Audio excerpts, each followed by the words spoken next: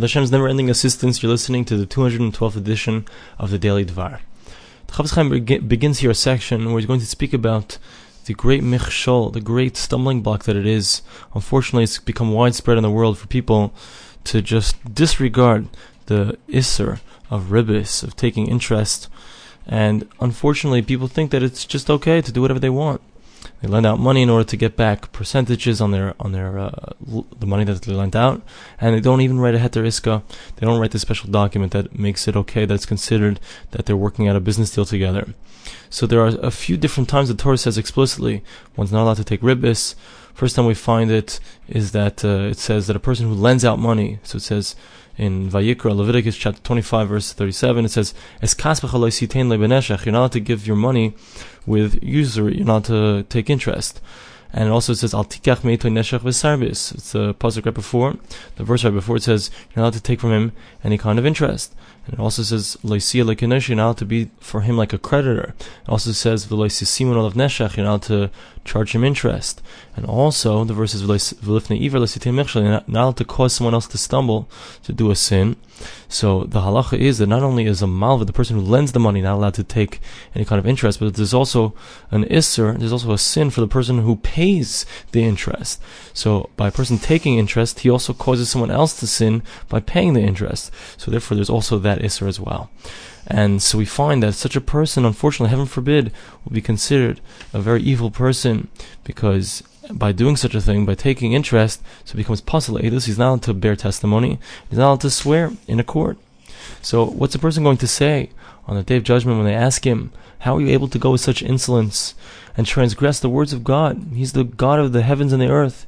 He's the one who created you, and He gave you parnas, He gave you livelihood all the days of your life, for you and for all of your family. And there were many times that He saved you with His great kindness from all kinds of difficulties, from sicknesses, and He didn't even look at the fact that there were so many times that you didn't serve Him properly.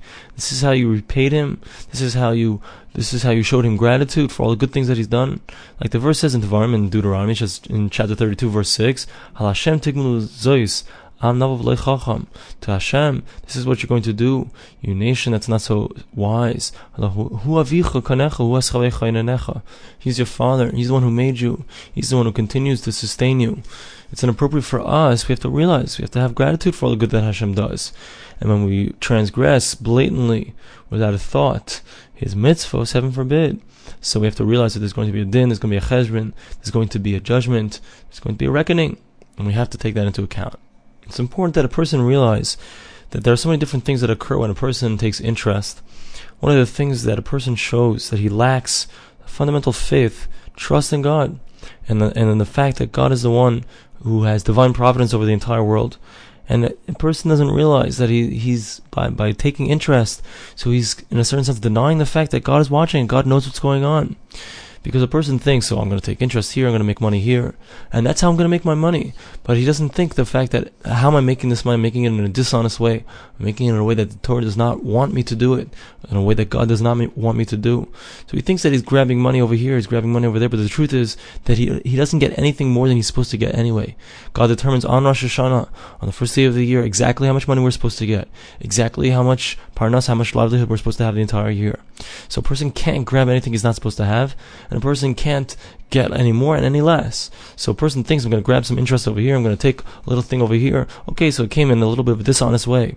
But a person doesn't realize that every single thing that he does, he's only supposed to get what he's supposed to get.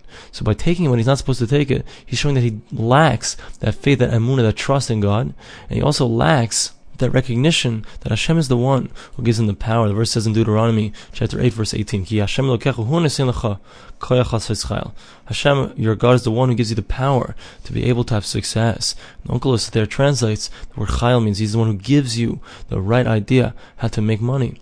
And also the verse says, Noisin lechem lecha basar. God is the one who gives bread. He gives the parnas, the livelihood, to every single human being.